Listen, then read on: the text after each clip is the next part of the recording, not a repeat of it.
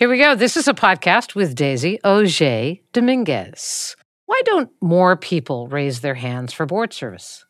I see that people are working towards choices that they believe will lead them toward a more meaningful life, choices that will enable them to feel a real sense of purpose. 1.5 million nonprofits, that's a lot of board seats and a ton of need. My guest today is not one of those folks who sits on the sidelines. She has a big job, and she sits on not one, not two, not three, but 4 nonprofit boards. As a BIPOC woman who is also the chief people officer of a major media company, she brings important expertise and diversity to each of these 4 boards. I'm guessing my guest has gotten more than 4 board invitations. I have all sorts of questions for my guest today, and I'm going to try to channel the ones you might have as well, with the possible exception of asking for her contact information so that you can extend an invitation to her to join your board. Today, Daisy and I will talk about the factors that lead her to a particular board, what she needs to know about the organization and its leadership before she says yes. I'd love to know if she's ever turned down an invitation. Don't you want to know how she navigates the responsibilities of being on multiple boards? I know I do. How does she deal with fundraising for multiple boards? But we'll focus on board recruitment and diversity. Understanding how to diversify your board may be one of the biggest questions nonprofit leaders have. Finally, I want you to listen to hear what Daisy talks about when she talks about how it feels to be a board member, when it feels just right and when it doesn't. Yes, Daisy is on 4 boards and has a senior role in a media company. I'm pretty sure she has a life, too. I don't know how she made time for this conversation, but I'm awfully glad she did. Enough from me. Let's get this conversation started. Greetings and welcome to Nonprofits Are Messy. I'm your host, Joan Gary, founder of the Nonprofit Leadership Lab, where we help smaller nonprofits thrive. I'm also a strategic advisor for executive directors and boards of larger nonprofits. I'm a frequent keynote speaker, a blogger, and an author on all things leadership and management. You can learn more at joangary.com. I think of myself as a woman with a mission to fuel the leadership of the nonprofit sector. My goal with each episode is to dig deep into an issue I know that nonprofit leaders are grappling with by finding just the right person to offer you advice and insights. Today is no exception. Daisy Auger Dominguez has made it her mission to make workplaces more equitable and inclusive. As the Chief People Officer at Vice Media Group, Daisy leads a global team responsible for people operations, diversity, equity, and inclusion initiatives, and social impact practices. Her TED Talk, Inclusion Revolution, and her new book, Inclusion Revolution, with Seal Press, calls on everyone to take on the work of dismantling inequity in the workplace. Auger Dominguez has designed, led, and scaled organizational transformations at Moody's Investor Services, the Walt Disney Company, Google, and Viacom, and founded Auger Dominguez Ventures, a workplace culture consultancy. A dynamic speaker, writer, and advisor, Daisy serves on the boards of Planned Parenthood Federation of America, Brooklyn Children's Museum, the Robert Sterling Clark Foundation, and St. Anne's Warehouse.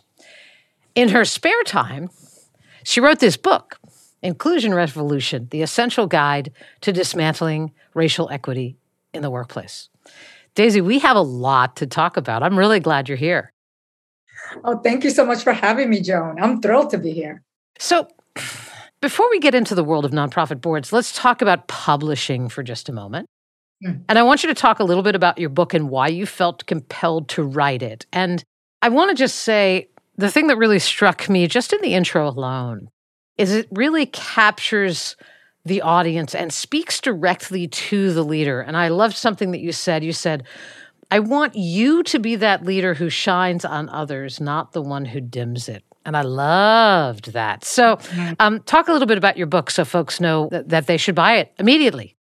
Yes, please go out and buy Inclusion Revolution, the essential guide to dismantling racial inequity in the workplace. Thank you so much, Joan, again. When I think about the publishing world, you have to start by admitting that it's one of the most opaque industries in the world. How one becomes an author, much less a published author, an author that people want to speak to. I didn't grow up with anyone teaching me how to do that. And I certainly had to lean on the expertise of a lot of my friends and colleagues who are authors when I started even considering the pursuit of writing a book. Yeah. And much of what shaped my desire to write this book was my own experience in the workplace. Throughout my career, I have been an only. I rose from junior to executive ranks in some of the world's most admired companies, which I write about. But I often felt vulnerable, afraid, overlooked.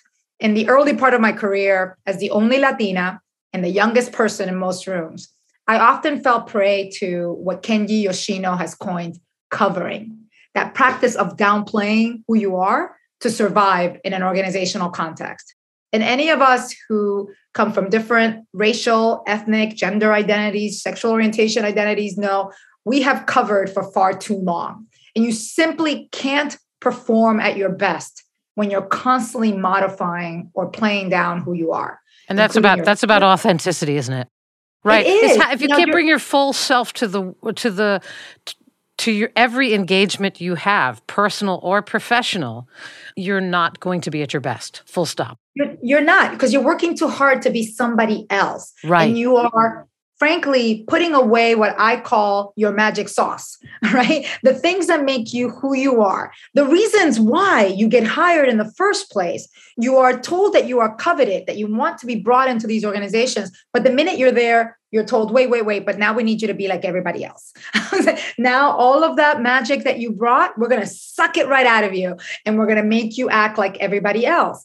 And it's exhausting, it's insulting, and it can be traumatic for many people. And it's possible, and I say this to people often, it's possible for people like me, like you, like others to be invited to important meetings and be asked to speak up, even, be put up at the front of the table and still not feel that people like them belong there. Right? We all want to be where we are supported and encouraged to grow. Instead, many of us, and I speak from my experience as a woman of color, we're tolerated yet not accepted. We're put on display for optics, but we are disempowered and silenced. And I wanted to write a book for managers, to your point about that line that struck with you. I wanted to write a book for the managers who are not trained to think and do this work. Yeah. I wanted to give them the knowledge, the skills, and the confidence to be able to shine a light on all of their team members. Yeah, I love that. And at my house, we have a visceral reaction to the word tolerance. My wife says, I do not want to be tolerated. I tolerate lima beans. Ooh, I can't even tolerate those. There you go. So the book is very practical, right? Yeah. And I also wanted to know if I run a nonprofit, will I find this book as equally valuable?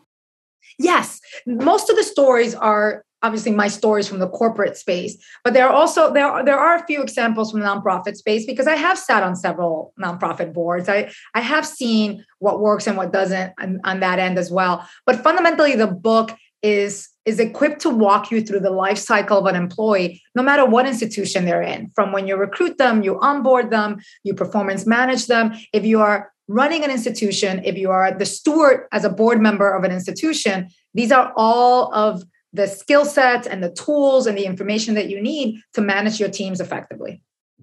Yeah, so teams are teams. There's a universal in that. Although I might actually argue, having been both on the corporate side and having led a nonprofit, that the nonprofit sector has more of an opportunity to lead in this regard in some ways because, I'm just going to say this. Yeah, the motive to be there is not a profit motive. The motive to be there is to make meaningful impact, to repair the world, right?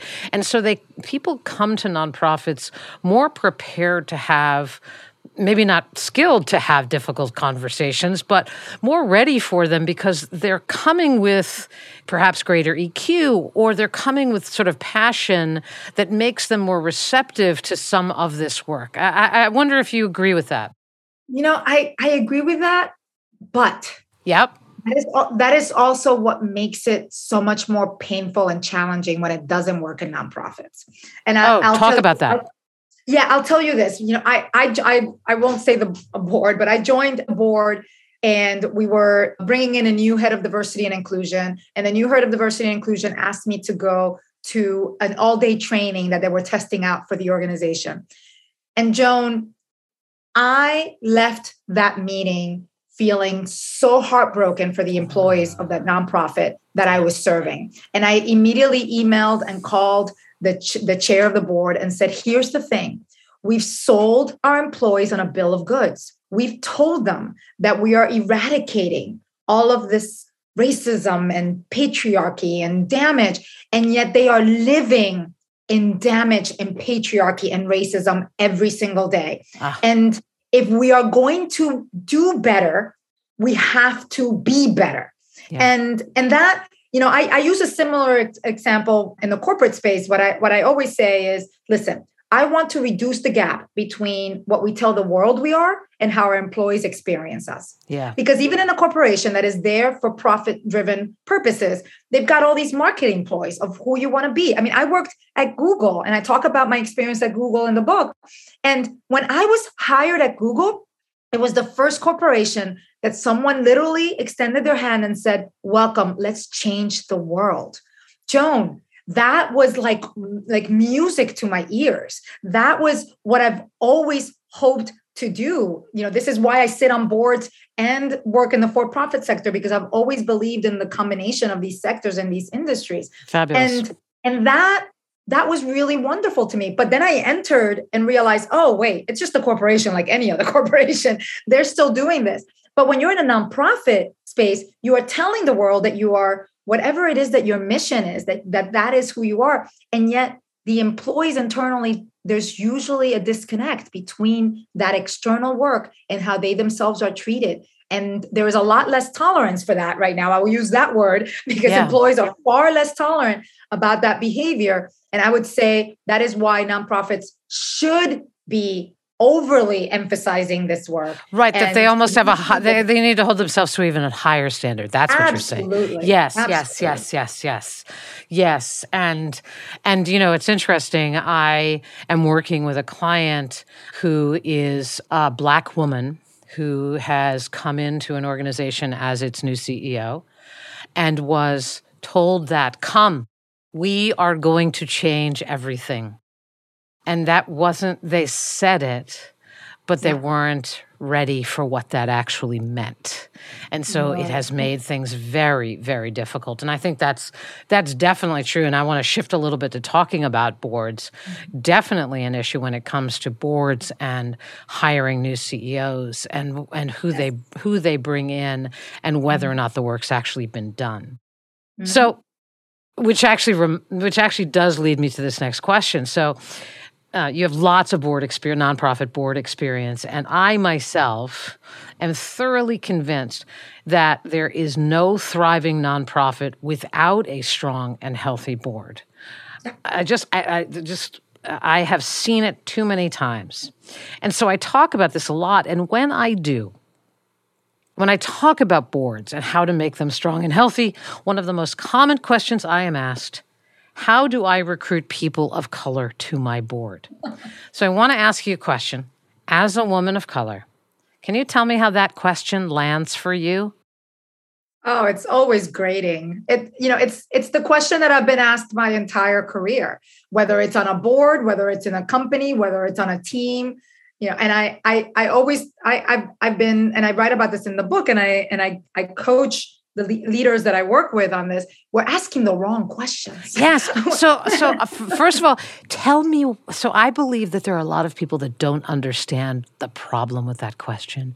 Could you describe the problem with the question and why you find it There's grating? so many problems with that question. The first thing I always tell people is you shouldn't be asking, how do we hire more diverse talent? The question you should be asking is, what are the conditions that have been created so that this organization is predominantly white? What have we been doing, consciously and unconsciously to make this an inhospitable place for people of color and people of different identities and backgrounds? Like you've got to understand that first before you can go to solve the problem. The first part of Inclusion Revolution is focused on reflecting. And I call it building your readiness to do this work. And it was something, frankly, that I pushed my editor on, because my editor wanted me to start with tons of tips right away. And I was like, I can't tell people what to do right away if they don't even know why they're in this, what their why is. For what reason are they trying to solve for what they're trying to solve for in the first place? And so when you start with the question, how do I hire more diverse talent? It gives me the sense that you haven't done the work to really understand what is the organization that you want to be? What has kept you from being that organization, for having that right mix of talents and backgrounds and experiences? And then you also have to ask yourself, are you willing to do what it's going to take? Because to your point earlier about the Black woman that was hired to be a CEO, it's easy to say, yes, let's hire a Black woman because it is politically correct now and everyone's doing it. And because Black women save the world. I was like, so we're going to put a Black woman here and she's going to do it. And we all know Black women do save the world. But it is incredibly unfair because they haven't actually done the work to recognize, well, what is it? If this is an organization that has never had a Black CEO, will they be accepted? Will they be welcomed? Or will they face hostility? What will be the challenges they experience? Not because of their lack of capacity or intellect, but because the organization has been designed in a way to not be welcoming, right, to not be open, and frankly, sometimes to be outright hostile towards this talent. Yep. So yes, I have a lot of emotions when I hear that. And I wanted to hear all of them because I do believe that many people who ask that question don't understand how it lands. No, and it's actually, I should say, it usually comes from a place of good intent. And, I do believe that. I give people that grace. I'm actually reading a book called Subtle Acts of Exclusion. And it's a way of reframing the idea of microaggressions, because the authors posit that microaggressions are neither micro nor are they aggressions.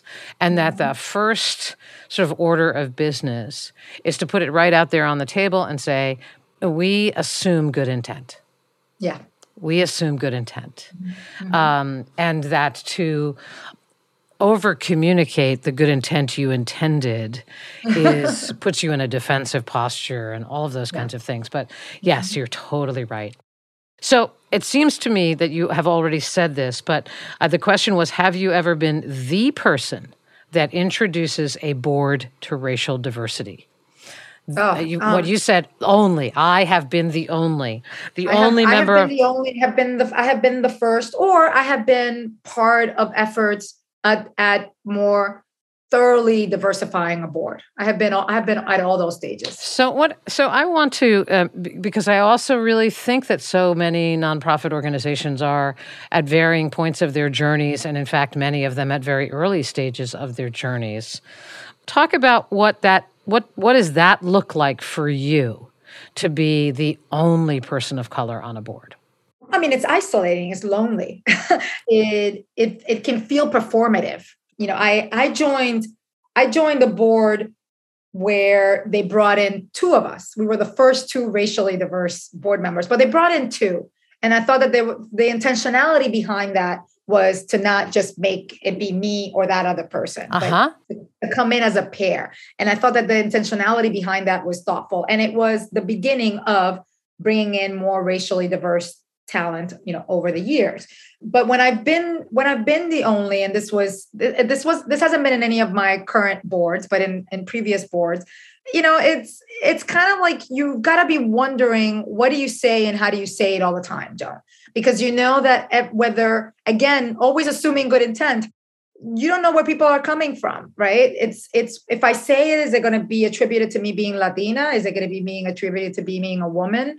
These are the questions. By the way, this is the calculus that I and so many other women of color have been making our entire careers, right? And people of different backgrounds, like this is the calculations that you're constantly trying to think of. But when you're on a board, when your responsibility is to be a steward of that organization and to ask the tough questions and to understand the organization, when you're coming at it from a deficit of feeling like an other, it makes it harder to contribute in a more meaningful way. I think that's totally true.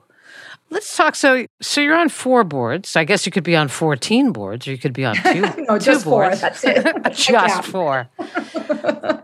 I want nonprofit folks to hear, what are the considerations that you, Daisy, make as you are approached for board service? I mean, let's set aside, assuming you have the time or that you're going to make the time. And I'm assuming that passion for the mission, if it's not at the top of the list, it probably should be. But what factors do you consider as you are approached for board service? I'll give you examples because I always find that that's easier to explain and super helpful too. And also, so I'm on 4 boards, and right now the reason why I say no to anything is because I'm on 4 boards. So I am at capacity. But as I was joining these boards, I like to think that I've become savvier. The oldest board that I sit on right now is Planned Parenthood. Mm-hmm. And I was approached to join the board of Planned Parenthood when I moved back from California to New York City. I had lived in California when I worked at Disney and at Google. I came back home to work at Viacom. And a friend of mine was in the nominating committee of Planned Parenthood. And she and Cecile, who was a former CEO of Planned Parenthood, had engaged in this effort to diversify the board. The board was traditionally very female and white. And the year that I joined the board was the most racially diverse year of nominees. And since then, we've kept that going. So I was part of the emerging class. And when my friend Carmen reached out to me, I told her 2 things. One, I've never advocated for reproductive rights, so I'm not sure that I'm the right person for this. However, I've spent my entire career advocating for women and people of color and people of difference of being able to control their careers. And if they can't control their bodies, they can't control their careers. And so I see a direct line between this. And I think that this would be fabulous. And the second thing that I asked her was, talk to me about the racial and ethnic diversity. I know you're Latina. I know you're an Afro-Latina, but talk to me. And she walked me through, in the most authentic of ways, Joan, what the board was doing to diversify its ranks and where all the gaps were. And it was an exciting opportunity to join a national board. I had never sat at a national board. So that for me, it was also joining a board is about, what are the skills I'm going to learn? What's of value to me? So it was a national board. This was my first national board. So there's the value in that. It was someone that I trusted, right? Someone that I respected. I went through the interview process. And frankly, the interview process didn't really wow me. The interview process is also another stage where I've led recruitment teams for most of my career. So I know that this is the time when you get people excited. It didn't really wow me as much. But during that time, I was doing my own research on the organization and realized that's when I came to that realization, Joan, of, this is what I've been fighting for my entire career. And if we cannot control our bodies, and if Latino communities who, I grew up with this tremendous stigma on reproductive rights and from a religious perspective, if I can have an impact on the Latino communities and the young women and mothers and trans folks who need access to this healthcare, then that gave me a sense of tremendous, worthwhile endeavors. And so that's how I joined Planned Parenthood. So before you move on to the next board, let me ask you another question about that. It made me think of a question. So you are a chief people officer, which, by the way, it is to me one of the number one skills I want on a board. So when I say to people, "Do you have someone who?" I often say, "Do you have someone who is a chief people officer? Someone who is in HR?" Yes. That skill is incredibly valuable, especially if you are a smaller organization. So you go through a recruitment process that doesn't exactly wow you, and you're a chief people officer. Didn't dissuade you, or did it? What happened is that your passion for joining began to offset it outweighed it. I see. Okay, it outweighed it, and because I was able to, this was a particularly. I may not have joined Planned Parenthood if I didn't have the relationship I had with the head of the nominating committee. Yeah. Because Carmen was giving me the information. Whenever something didn't wow me, she would say, "I know, we're working on that. And here's what we're doing towards that piece." I will say, and thank you for reminding me, obviously when you're being asked to join a board, you always want to know, what role am I going to play? Yes. What do you want me to do? And they were looking at me because of my D&I experience. Correct. And I was okay with that. I'll tell you, I'm on the nominating committee of Planned Parenthood. And I have had Black and brown people tell me, I will join the board, but I do not want to be on the D&I committee. I want to be on other committees because I do not want to be pigeonholed into that committee, which is absolutely respectable and a worthwhile piece. And I love it when they tell me that. Right. Like, great. And by the way, I wasn't even thinking of you for that. For that committee. But right is what that tells me, right, is that you are being brought on because of your race, and it feels so much more box checky than, absolutely. Oh my gosh. So I helped build a board of a small organization in the South Bronx, and they needed a strategic planner. So we went to McKinsey, to their affinity group. We got an associate in the Black affinity group at McKinsey who grew up in the South Bronx. They nurtured him, brought him onto their board, and he did their strategic plan. But they were looking for a strategic planner, and I said, how do you then identify a strategic planner who might actually add diversity to your board? And right, and that's a completely different equation for somebody who's joining your board, don't you think? It absolutely is. And and frankly, when I joined Planned Parenthood, they knew they wanted me in the D&I committee, and I wanted to be in the D&I committee. That was my expertise. But I also had a finance background. So, I was like, I can be in other committees as well. And so when they were considering my committees, I was in the D&I committee, and then they were like, well, what about the nominating? What about the governance committee? What about these other committees where you have experience? And so that in and of itself is such an important conversation to have. Now, there are some like me who are deeply passionate about some new board members of racial and ethnic and other backgrounds who are deeply passionate about this work. Yep. And you want it to be an actual match, not an obligation, right? Because that becomes, again, very much about the superficial and very much about what's in it for you versus how do you find this to be a worthwhile match for both? And it was the same when I joined the board of Brooklyn Children's Museum. I live in Bed-Stuy, Brooklyn, and this is our local museum. My daughter's actually aged out of the museum, and very likely I will be in the next year or two stepping away from the museum. And I've been on the board now for about 4 years. No, sorry. Yes, about three or so years. But when I joined, there wasn't a D&I committee, but there was a governance committee. And because of my HR background, that's where they wanted to place me. Absolutely. And so I joined because that was a local board. I wanted to, now that I was sitting on a national board, I wanted to serve on a board that was providing local support to my community. So I wanted to be able to support that. And I was approached by someone who I think is one of the most exceptional executive directors of nonprofits that I've ever worked with. And Stephanie Wilchford, which, no one gets to hire her because she's ours. She's absolutely brilliant. And I was so taken by her vision and commitment and desire and understanding that the Brooklyn Children's Museum sits in the most racial and internationally diverse space within Brooklyn. And that it's the oldest children's museum in the country, which is quite beautiful. That's interesting. It is also the only arts organization in this community for miles and miles. So the benefit that we provide, not just to children, but to their families, that was something that just completely took my heart. And the work that they do, I mean, they do far more than what you would think a children's museum does, from as a cultural institution, as an art institution, as an educating institution. It's actually quite beautiful. And so to me, it was joining. That was also a large board, about 35 board members. But it was also a board similar to Planned Parenthood, where they make a lot of effort of keeping us together, right? It's kind of, you can work as hard as you want on this board.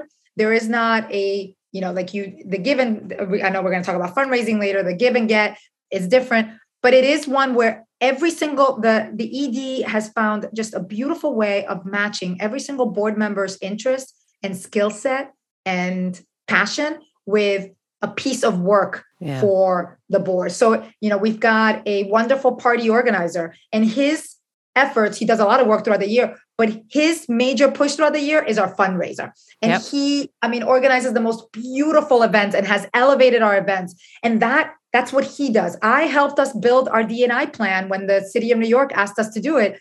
I spent several hours and said, here you go. I was like, here's the plan. So each of us contributes within our skill sets and our passion, but it's not something that it's 20 hours a week. It's, it ebbs and flows in a really thoughtful way. And the same for the other two boards that I sit on. The Robert S. Clark Foundation, the president and the vice president are dear, dear friends. Mm-hmm. And they were very intentional about diversifying. This was an all-white board. And they were the ones who brought me and someone else. And they were very intentional about, let's be clear, Daisy, this is what it looks like. But what I loved about that board is that the grant giving is focused on trust-based philanthropy, which is an emerging area within the philanthropy space, although it's been around for quite some time. But in terms of attention, it's a small foundation that focuses on leadership programs within New York, and it focuses mostly on communities of color within New York. So all of these are areas, Joan, that are passion points of mine. And so that's how I joined that board. And then St. Anne's is an arts organization, and I work for a media and entertainment organization. And I was looking for a board that would round out my experience in the arts. And I also absolutely love their performances, and their performances are just beyond anything that you would ever see. And so I loved the unique nature of the organization. And again, this was also an organization, I'm not the only person of color, but I'm one of few that was looking to racially and ethnically diversify their board with an intentional manner in a way that would speak to content and marketing that addresses the audiences of the future.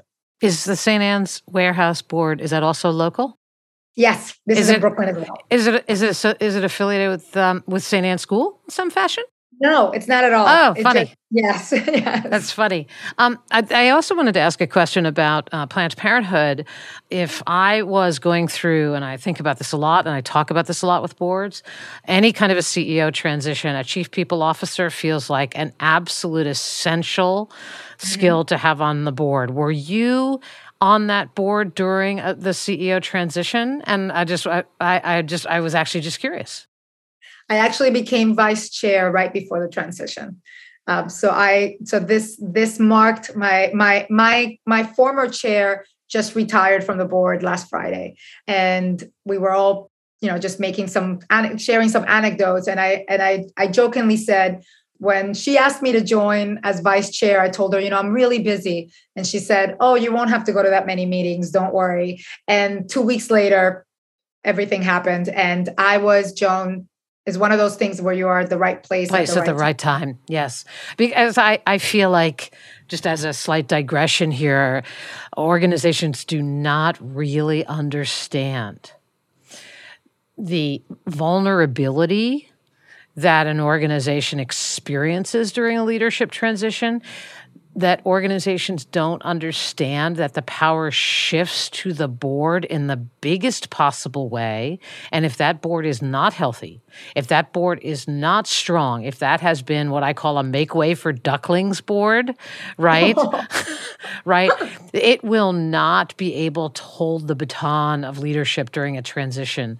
And it's why I very much advocate for HR and folks who are in the business of people and recruitment and HR to join boards, because of the every nook and cranny of an organization is impacted by the exit of a CEO of a nonprofit, because they're not just a CEO, they're also a leader, right? Mm-hmm. They're a leader as well. So interesting. The Nonprofit Leadership Lab is led by Joan Gary and is the world's best online community for leaders of small nonprofits. Learn how to raise more money, build the board of your dreams, grow a large audience of supporters, and so much more. To learn more and request an invitation to become a member, please go to nonprofitleadershiplab.com/podcast. That's nonprofitleadershiplab.com/podcast. So we're talking with Daisy Auger-Dominguez, who is the Chief People Officer at Vice Media and has really made it her mission to make workplaces more equitable and inclusive. And she has a new book. It is called Inclusion Revolution: The Essential Guide to Dismantling Racial Equity in the Workplace. And I just have to laugh when I read the title of your book because book publishers make you say things like essential guide, right? Yes. Like I would, left to your own devices, I'm sure you would have called it something else, as I would have with. Yes, you got me. It's no, totally. It's all about Google. It's all about SEO search, which you probably learned about at Google. So you said something earlier I really wanted to go back to, which is the board service is a two-way street, and I don't think we do a very good job of marketing the value board service brings to the board member. And I wonder if you could reflect on lessons or skills that you have developed being a board member that my nonprofit leader listeners should be reminded about. Like when you're recruiting board members, it's got to be good for the board member too. There's lots of professional development skills to garner by being on the board. And I just wondered if you could give a couple of examples. Oh, absolutely. I actually advocate for anyone and everyone who's interested in board service to find their entry point, because there are so many organizations that do and can take advantage of the amazing talents that are out there. For me, serving on boards has helped me become a better leader, a better listener, a better strategist. I sit on all these nonprofit boards because I am passionate about what they do, because I am passionate about giving back, but also because I learn a great deal and connect the dots across different sectors and spaces. And, you asked me at the beginning, whether Inclusion Revolution could be applicable to the nonprofit space. I believe everything could be applicable because I don't believe we spend enough time connecting dots across sectors and industries. Many, many years ago, I did a fellowship in public affairs, the Coral Fellows program.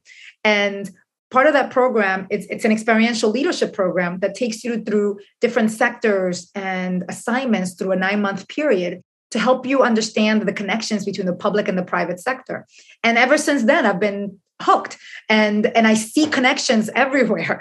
And so for me, it's been an opportunity to work for small nonprofits, and I say work, but volunteer for small nonprofits, for big nonprofits, and in many cases see some of the same problems and look at how they get addressed differently, or sometimes the same way when you're tackling, the same problem in the same way. And you're like, okay, people, like, step back, look at the problem. Let's figure it out. It's also improved my problem solving skills because I now bring in all of these different data points and experiences to what I'm delivering on. So the skill sets are multiple. If you decide or are able to serve in any of the specific committees, depending on the size of your board and the complexity of it, I come from an HR background, but sitting in the governance committee has allowed me to understand governance, in a much different context, not just from my HR purview. I'm usually the one that says, like, don't just ask me the HR questions.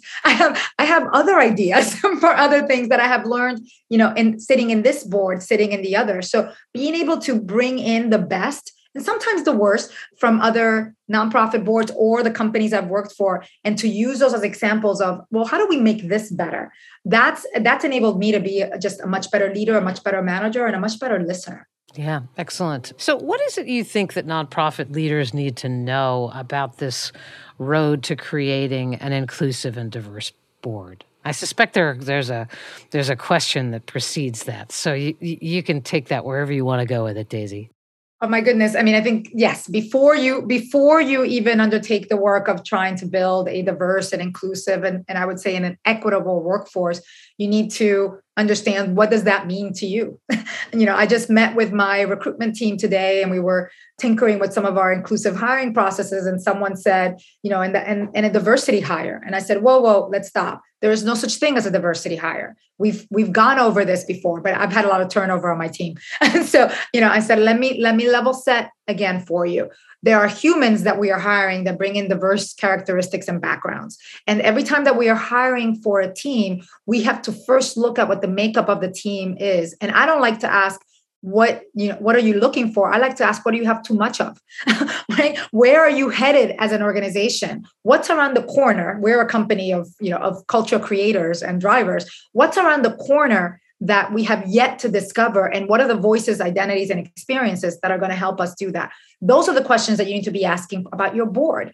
Who are we as a nonprofit? Who do we serve? Who do we want to serve better? Where do we serve well? Where don't we serve better? Who are the voices and experiences and backgrounds that we need around this table to help us think in a more thoughtful and meaningful and robust way? And that is then what then sets you up to, okay, then this is how we bring those voices. But it's not just about the hiring, right? The bringing in of new board members. Joan, you also have to think about your own culture and who you are. And it's, there's many and, there's sort of subcultures, right? There's the culture of the nonprofit. That every board has its own culture. And those cultures don't always match the nonprofit space, right? When I joined Planned Parenthood, I remember I started engaging with a lot of staff members, and and someone from the board looked at me someone from the staff said, "Oh, we didn't know that we could ask you to help us with this." And I said, "Wait a second. I serve on this board. I committed myself to helping this organization. It doesn't matter whether you're a staff member or a board member. I certainly am not going to get in the way of your CEO. I partner with your CEO. I will, I respect that very much, but I am here to support you as a member of this organization because that's my job. That's what I signed up to do." And that in and of itself is the kind of, that to me, that's the kind of board member that you want. But you want to be thinking about bringing in those voices and that experience in a way that is meaningful and additive to the organization, not extractive. And in many organizations, it's more about what can I get from you versus what can be additive here for both of us. And how do we do this in a way that is a true partnership and a true collaboration? I love everything about your answer there. Perhaps worth it to ask a little bit of the elephant in the middle of the room question that gets asked at board meetings all the time. And you can tell me how this one lands for you as well. So board members sitting around and they're talking about wanting to have diverse voices around the table. And it could be, you serve youth. So maybe you want to bring young people to the board or, whatever that group is that you serve. And inevitably, someone will say, well, that will thwart the obligation that board members have to we won't be able to have an equal footing around giving or getting money, fundraising, the fundraising obligation. And I want you to, we can bring on, I hate actually repeating these things. We can bring on more diverse people, but do know that it will impact our give-get. It will impact our fundraising obligation. We just have to be ready to accept that. Daisy, go. I mean, it just raises every hair on my back. Right? First of all, that's making a hugely biased assumption that people of color do not earn the money that you think is necessary to it. And by the way, it could very well be that the institutional wealth is not there. That doesn't mean that the wealth financially and from a network perspective is not there. I may bingo, not be able to, bingo. I just stop. I can't even. I just can't even. I have to stop. It's all about networks and relationships and spheres of influence and connecting somebody who is super passionate with introducing and inviting people to come to have a part in this but that's incredible the bias, party. Joan. That's the bias of undervaluing and not knowing enough, right? Of making these assumptions. In tech, the assumption is lowering the hiring bar. Well, to hire Black and Hispanic people, we need to lower the hiring bar. And my argument is, I was like, well, you have been lowering and raising the hiring bar your entire careers. You just decide who you lower and raise the hiring bar for. It's the same thing in nonprofits. You decide who gets in. You decide who gets access to this elite, privileged set of people who are making decisions about how money gets spent or about how programs get funded without an understanding that there are individuals out there with deep connections to these communities and deep connections to deep pockets that could actually benefit and add more value to the organization. But you are actually keeping them out instead of bringing them in. And when you think about board service as ambassadorship, about introducing and inviting people to be a part of what you're doing, everyone has that skill. Yes, right? Whether you absolutely. are wealthy, wealth adjacent, it doesn't matter, right? It doesn't matter. Your enthusiasm, your ability to tell a good story, and being able to tell that great impact story to your network that is different from the network of the person sitting to my right. That's what it's all about. And you know what? I mean, I feel really strongly about this too, is that we do a lousy job as a sector in stewarding our current donors. And Yeah. stewardship is a fantastic. So let's say you have a younger board member who may not actually, may not have the wealth to hit, Mhm. a certain dollar amount of giving. A portfolio of donors to steward during the course of the year is a perfect way to develop and nurture a relationship. And then at the end of the year, that person's institutional connection is with that person, ideally suited to actually close a gift or upgrade. Right. So I think we're not actually thinking about fundraising in the right way. And we also have a lot of bias. Absolutely. And that's it. It's this unquestioned bias that we just continue making these assumptions about what is possible or not. Because I remember when I was that young person who did not make enough money, but guess what? I also worked for companies that would match my donations. So, Yes.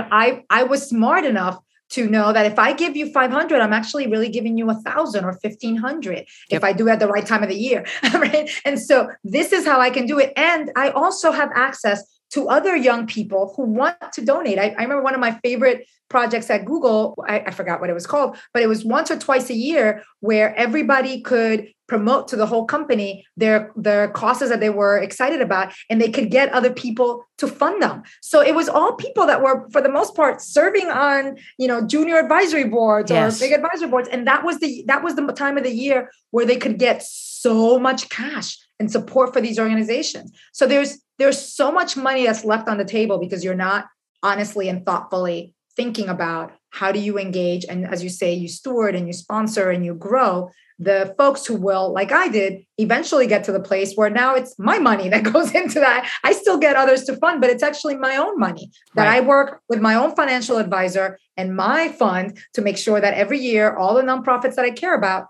are getting the support and the funding that they need. Right. The combo platter of bias plus, I think, a very narrow and naive and somewhat clueless view of what fundraising actually is creates a very imperfect storm when it comes to this particular issue.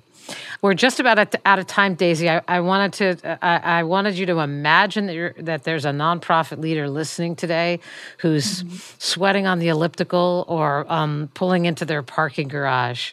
What would you like to say to them as we close out?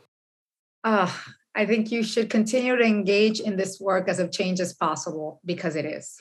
And we're going to leave it right there. But I'll leave it by saying, I'm so glad that you pushed back when your publisher said, let's get right to the tips and tricks, because if you do not reflect, right, if you do not take that time to figure out what your why is, the work will be hollow, it'll be shallow. I mean, we have engaged the Rabin Group out of DC to do a whole bunch of DEI work for my online membership site. We have about 5,000 members from North America and around the world, and I want that to be a place where there is a real sense of belonging. I want it to be potentially a home for emerging leaders of color who can be set up for greater success. And I can't do that work and that work requires support. And we've spent a lot of time talking and reflecting, and while there may be on my team a sense of, okay, can we just do this now? That the reflection piece is one of the essential pieces of the doing. Yes, absolutely. I So- couldn't agree more, Joan. I'm so glad you're doing that work. Yeah. So, Daisy, thank you so much for joining us. Please check out her book. It's called Inclusion Revolution: The Essential Guide to Dismantling Racial Equity in the workplace. Daisy, thanks for your time, for your service on not 1, not 2, not 3, not 4 boards, which you actually articulated exactly how you can be on 4 different boards, at least from a mission perspective. Time, I'll let that be up to you and your family and your white space on your calendar. But anyway, thanks for everything that you do, and thanks for joining us today. Thank you, Joan. All right, take good care. Thanks so much for spending time with me today. I hope you found the conversation valuable as you navigate the messy world of nonprofits. Check out all my other resources at joangarry.com. Hope you find them helpful too. Lastly, thank you for the work you do to repair the world in ways large and small. I'll see you next time.